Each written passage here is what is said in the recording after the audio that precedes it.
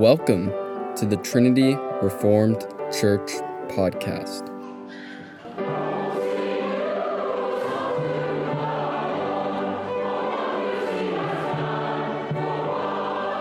Sermon by Jason Cherry on December 12th, Lord's Day service.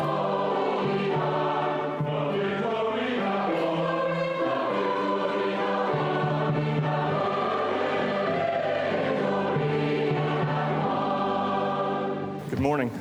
The words to which I'd like to direct your attention this morning are found in Mark chapter 6. Mark chapter 6, verses 14 through 29. King Herod heard of it, for Jesus' name had become known. Some said, John the Baptist has been raised from the dead. That is why these miraculous powers are at work in him. But others said, he is Elijah. And others said, he is a prophet, like one of the prophets of old. But when Herod heard of it, he said, John, whom I beheaded, has been raised. For it was Herod who had sent and seized John and bound him in prison for the sake of Herodias, his brother Philip's wife, because he'd married her. For John had been saying to Herod, it's not lawful for you to have your brother's wife. And Herodias had a grudge against him and wanted to put him to death.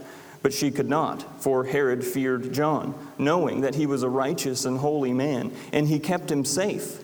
When he heard him, he was greatly perplexed, and yet he heard him gladly. But an opportunity came when Herod on his birthday gave a banquet for his nobles and military commanders and the leading men of Galilee.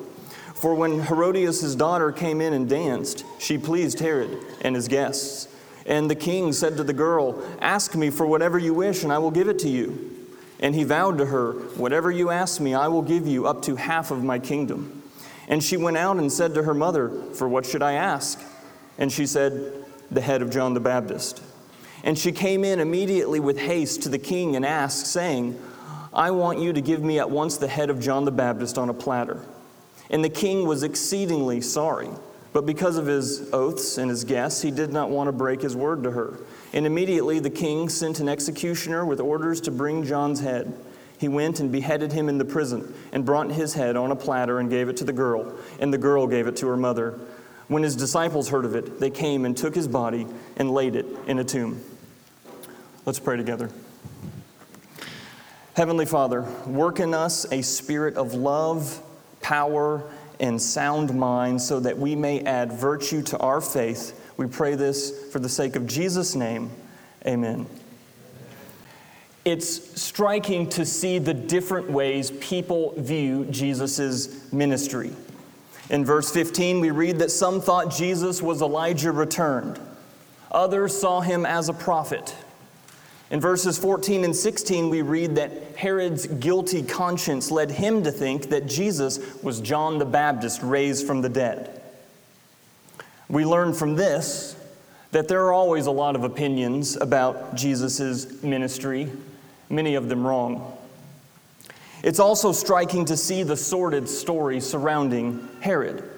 The details need not detain us. It's a sordid story of a vicious king, a vindictive woman, a shameless girl, and a fearless prophet. The short of it is that Herod married Herodias, the former wife of his still living half-brother Herod Philip I. John the Baptist condemns the union as a violation of God's law. As a result, Herod imprisons John and then beheads him at the request of Herodias, whose daughter thrills a banquet audience with a provocative dance. We learn from this that there are always a lot of sleazy things in the world blinding people from seeing the truth. And it's also striking how near to the truth Herod is. Verse 20 says Herod feared John, knowing that he was a righteous and holy man. So while Herodias fails to recognize this about John, Herod does recognize that John is a righteous man. Verse 20 also says that Herod kept him safe. The KJV translates that phrase as Herod observed him. In other words, while Herodias wants to kill John, Herod, while John's in prison, is actually looking after him. Verse 20 also says that Herod heard him gladly. So while Herodias hates that John exposed their immorality, Herod visits him in prison and listens to him gladly. And so Herod is near to the truth. And we learn from this that there is a difference between being near to the truth and surrendering yourself to the truth.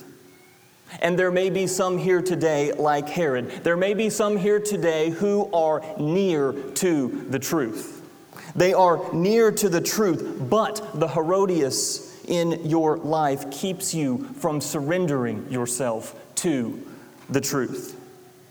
And so in this passage, we see that when there is confusion about Jesus, accompanied by debauchery, along with a refusal to fully embrace the truth, well, that's when people make bad decisions. That's when people make bad deals. I mean, think about this. In exchange for a pleasing dance, Herod is willing to give up half his kingdom. That's a bad decision. That's a bad deal. I'm going to give up half my kingdom for 5 minutes of a pleasing dance from a girl. That's a bad decision. That's a bad deal. And that's a bad deal that warrants further exploration. And so today we consider 3 main questions. First, how can someone so near to the truth come to violently reject it? Second, how should we deal with the Herods in our world and in our life? And third, how does the truth hurt those who reject it? So first, let's consider, how can someone so near to the truth come to violently reject it? Well, really, there's 3 things at work here. First, it's the problem of blowing hot and cold. The problem of blowing hot and cold. In other words, Herod has this abiding fickleness. There's this abiding capriciousness. Just look at Herod. When listening to John, he agrees with John and forgets Herodias. When listening to Herodias, he agrees with Herodias and forgets John. That's what I mean. Herod blows hot and cold. He's fickle. He's capricious. And he does this on the crucial things of life. We're not talking about what restaurant to eat at. He is alternating between 2 rival ideas. Over here it's John, and then he agrees with John. Then he leaves John and goes to Herodias and listens to Herodias, and he agrees with Herodias. And in so doing, he is alternating between 2 rival ideas. He's alternating between 2 rival attitudes, 2 rival courses of action. He blows hot and cold. And it's not enough to say that he's superficial. No, that's not the problem. The problem is he's not grounded. The problem is he's not rooted.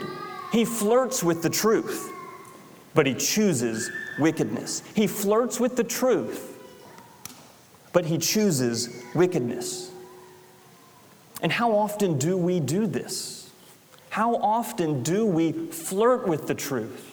Agree with the truth outwardly, but then choose wickedness. How often do we do this? How often do we flirt with God, His Word, and His Son only to go back to Herodias? How often do we blow hot and cold like Herod, refusing to cut off the worldly temptations that cause us to forget our Lord? And so how is it that someone so near to the truth can come to violently reject it? Well, first, it's the problem of blowing hot and cold. Second, it's the problem of besetting sin. The problem of besetting sin. A besetting sin is a favorite sin. A favorite sin where you return to it again, time and time again. For Herod, his besetting sin is his illegal alliance with Herodias. And in verse 20, it says that when Herod hears John, he does so gladly. Which means when he hears John, he agrees with him. In that moment, he hears the words John is saying, and he says, I know that's right. But as we see, he only agrees with him temporarily. Perhaps he even goes out after hearing John and he says, I'm determined to correct the evils in my life. I'm determined to correct all of the evils in my province.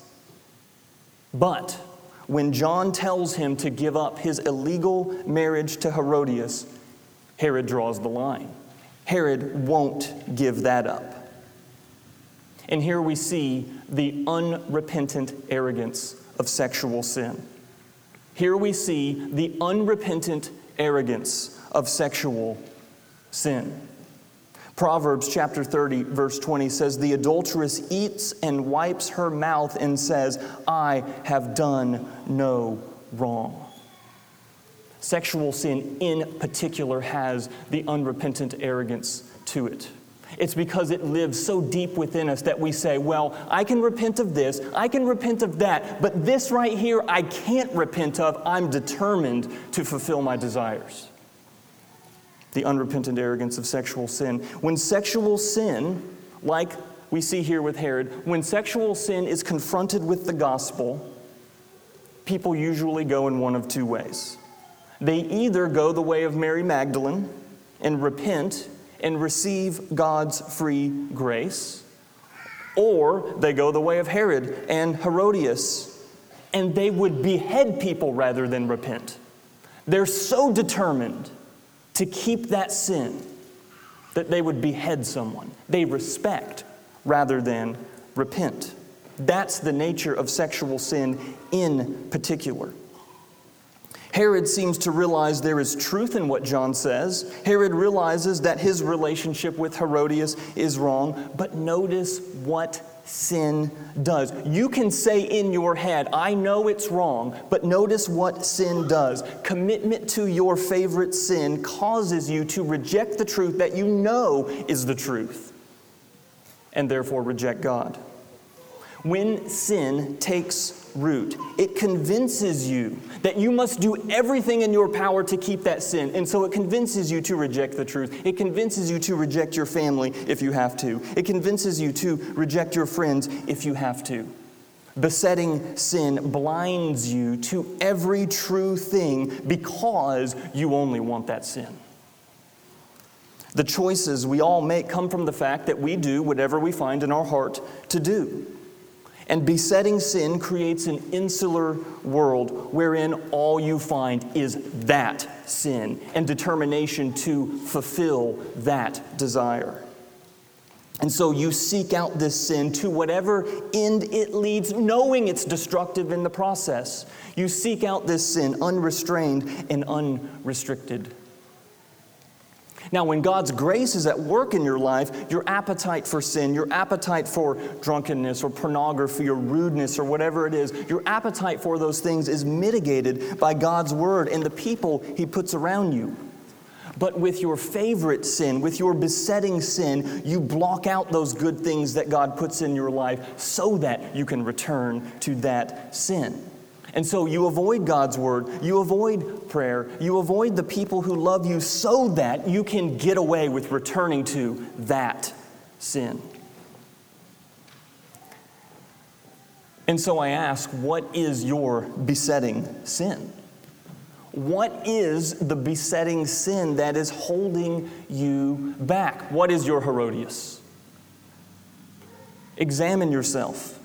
And when you examine yourself, cast yourself completely upon Christ. And as you do this, seek counsel from other Christians. This ought not be done in silence by yourself only. You need the people of God there with you as you examine yourself. You need the people of God there with you when you're casting yourself upon Christ. And when you do that through the power of the Spirit and the power of the cross, you can conquer that sin and let that sin go.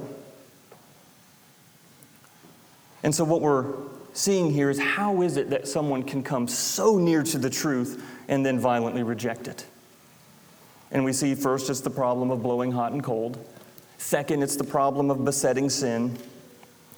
And third, in the case of Herod at least, it's the problem of deciding based on the opinions of man. In verse 26, it says that because Herod makes a public oath in front of his banquet audience, he grants Herodias' request. So there it is. Concern about the opinions of man lead Herod to kill a man he admires. This is what the opinions of man can do to us. Many people struggle with the fear of man.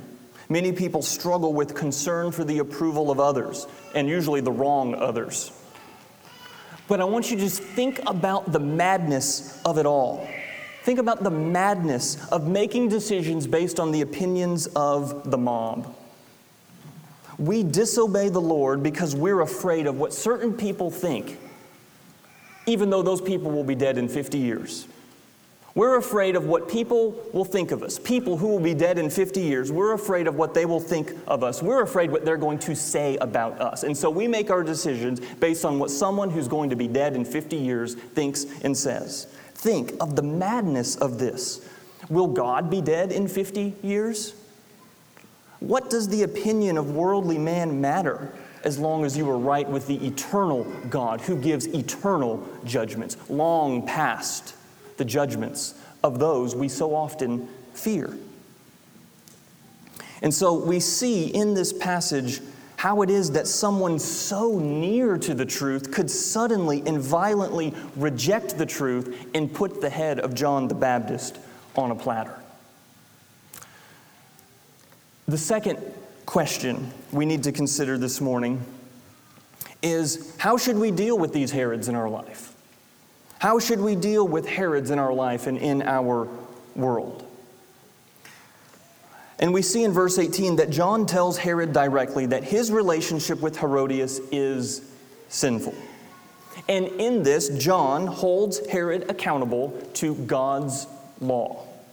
John's condemnation of the marriage is based on Leviticus chapter 18, verse 16, and Leviticus chapter 20, verse 21. Notice, Herod is not part of the people of God. Herod does not admit to the legitimacy of the Word of God. Herod himself does not see God's law as having authority over him. And I want you to notice in particular how neither of those points keep John from holding Herod accountable to God's law. See, a lot of Christians today have this idea in their head that when we talk about God's moral standards publicly, out there, in a society and a culture that has completely wholesale rejected God and His Word, Christians think that when we talk about God's moral standards publicly, we're forcing religion down people's throats. And so really, we can only hold people accountable to God's Word if they, on the front end, agree that God's Word is legitimate. And they have this idea that, we really shouldn't talk about God's Word. We really shouldn't impose God's law on people apart from a democratic majority. And then if there's a democratic majority, maybe we can bring God's Word to bear on the world. And in response to this idea, it's really important to see how much John doesn't care about any of that. John doesn't care about any of those things. John doesn't wait for the Democratic majority to have their opinions heard in a Gallup poll before he then calls Herod out on his sin. He doesn't care about that. That's not how the prophet of God operates. John spoke the truth to Herod, even though Herod does not acknowledge the legitimacy of God's word. Even though many in that culture probably would not acknowledge the legitimacy of this point. John spoke the truth to Herod when he said, "It is not lawful for you to have your brother's wife." And it's also important to note that John ended up losing his life because he spoke the truth. And that didn't stop him either. You see, it's dangerous to speak true things about and to civil leaders who have authority when they oppose you and they oppose your God. Consider yourself warned. You might really want to apply this sermon. Well, you've been warned. You've been warned. If you speak the truth to powerful people who oppose you and your God, you may very well be killed. You've been warned. And this is precisely why so many Christians are afraid to speak up when there are Herods in their life and in their world. Christians are afraid to speak up because they know it's dangerous. They know there are potentially fateful consequences if they are to speak up and call sin publicly with powerful people. And so many Christians are afraid to speak up to the Herods in our world. And there's other reasons Christians don't speak up. For example, Micah chapter 3, verse 5 and Ezekiel 13:19 tells us that people don't speak up because of their concern for personal gain. And so if I speak up about this matter, well, that might cost me a promotion. That might cost me something personally. And so I'm just going to keep quiet. Micah chapter 2, verse 11 reveals another reason people don't speak up to the Herods in the world. Micah 2:11 reveals that false prophets fail to speak the truth because they desire the acceptance from people. And they say, well, if I say this, if I call Herod sinful in this moment, then maybe the people will turn against me. And so there's all sorts of reasons we refuse to speak the truth to the Herods in our world. And notice the true prophet here, John, the true prophet exposes the sin of the people and especially of the leaders of that society. And again, I have to reiterate, John lost his life because he spoke the truth. Speaking against the mob, speaking against the powerful man who opposes you and opposes your God, it's not easy. For example, after speaking the truth in Amos chapter 7, Amos was told to be silent and go home. Speaking against the mob, speaking against the powerful man, it's not easy. And that's why Jeremiah had trembling bones and a broken heart in Jeremiah 23:9. Speaking against the mob, speaking against the powerful man, it's not easy. And we should not forget that Jesus, our Lord, was murdered for speaking the truth in the temple. And so there's all sorts of reasons we convince ourselves that it's best just to keep silent and not speak the truth to the Herods in our world. And those who are afraid to speak the truth tend to default to flattery. Not silence. They tend to default to flattery. You see, flattery makes people think better of us. Flattery is speaking sweet things of others that is out of proportion with what they really are. Flattery dresses itself up in love. In reality, it is a spineless form of hatred. And so how are we to deal with the Herods in our life? How are we to deal with the Herods in our world? Well, in this passage, John spoke the truth. And so should we. 1 Corinthians 13:6 says that love rejoices with the truth. And so yes, we should speak the truth. The people of God should speak the truth about wicked leaders. Now, we have to make a caveat here because for most of you, you're hearing this in a very politically charged way and you're going to apply it in a politically charged way. And so we have to also point out that when we're speaking the truth about powerful people who oppose us, we do not lie about them, we do not slander them, we do not promote gossip, we don't repeat things we don't know. We don't slander them and we don't lie about them. We speak the truth that we know and we speak it with as much gentleness as is possible. And so then the question for us as the people of God, the question for you is, do you love people enough to speak to them the truth that might save them?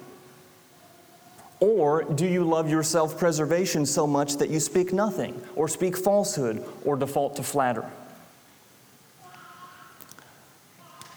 And so in this passage, we've seen how can someone so near to the truth come to violently reject it? So there's 3 ways. Second, we've seen how should we deal with the Herods in our life. We see we should, like John, speak the truth. The third and final question we need to consider this morning is, how does the truth hurt those who reject it? How does the truth hurt those who reject it? Did you notice in the first few verses how Herod is haunted by John? Verse 14 says that Herod thought Jesus was John raised from the dead. And in this way, we can learn something from Herod. And here's what we should learn. Once someone brushes up against the gospel of Jesus Christ, they will not know rest or peace until they fully embrace it. And that is why I encourage you to learn from Herod and do what he did not, and put your faith in Jesus Christ. Fully embrace and surrender yourself to the good news of Jesus Christ. There stands God, the eternal judge. Here stands you, the sinner. God demands certain things of you, and He's made that quite plain and clear in His law. And your guilty conscience attests that you have not lived according to God's standard. And you have to appear before this God one day, and you will stand before Him guilty, and for your guilt there is nothing but damnation. But here comes Jesus Christ, who died for all those who would believe in him. And in his death, he received the damnation you deserved. In his death, he was seen as guilty by God the Father for the sins of his people. Because of Jesus' death and resurrection, God the Father is willing and ready to pardon you, to forgive you, to declare you righteous, to give you a new life and adopt you into the family of God. Faith in Jesus as the guilt-bearing substitute for your sins is the only way out. And you don't know how long you will live. You have no control over the length of your days. The offer of salvation is here now. It's here now at the present moment. And surely there is one and only thing you should do, and that is to put your full trust in the Lord Jesus Christ. Maybe you're flirting with the truth, but then you've committed yourself to Herodias. I would suggest to you that's the wrong course. If you're flirting with the truth, I would encourage you to fully embrace the truth of Jesus Christ. Christ does it all and gives you everything. Refusal to trust Christ means not only that you will be haunted as Herod is haunted, but you will receive eternal punishment. And that's how the truth hurts those who reject the gospel. And so in conclusion, consider this. Herod is a man in authority. Those in authority will either use that authority in line with God's revealed will, or they won't. They will either eat up the people as they eat bread, as Psalm 14:4 says, or they will, like Jesus, gather the people and feed them, like we see in Mark 6:37. Herod uses his authority to order the head of John the Baptist chopped off. They bring it to him at a banquet and present it to him on a serving dish. Jesus uses his authority to feed the people by the thousands. And so in this passage, we see that when there is confusion about Jesus, accompanied by debauchery, along with a refusal to fully embrace the truth, that's when people make bad decisions. That's when people make bad deals. And for you, the bad deal is to follow in the footsteps of Herodias and continue to cling to your Herodias. And the good deal is to turn from Herodias and receive the good news of Jesus Christ. Let us close by praying together. Heavenly Father, we see in this passage that with his authority, Herod is willing to give up half his kingdom in exchange for a pleasing dance. And we've seen this morning that that's a bad deal for Herod and for those in his kingdom. And we've also seen that compared to you, Herod is a cheapskate. Herod is willing to give up half his kingdom for a 2-second pleasure. And yet you, Father, you are willing, through faith, you are willing to share with your people the entirety of your kingdom in exchange for nothing. Thank you, Father, for your abundance of grace and your generosity that we have through your Son, Jesus Christ. We pray all this in Jesus' name. Amen.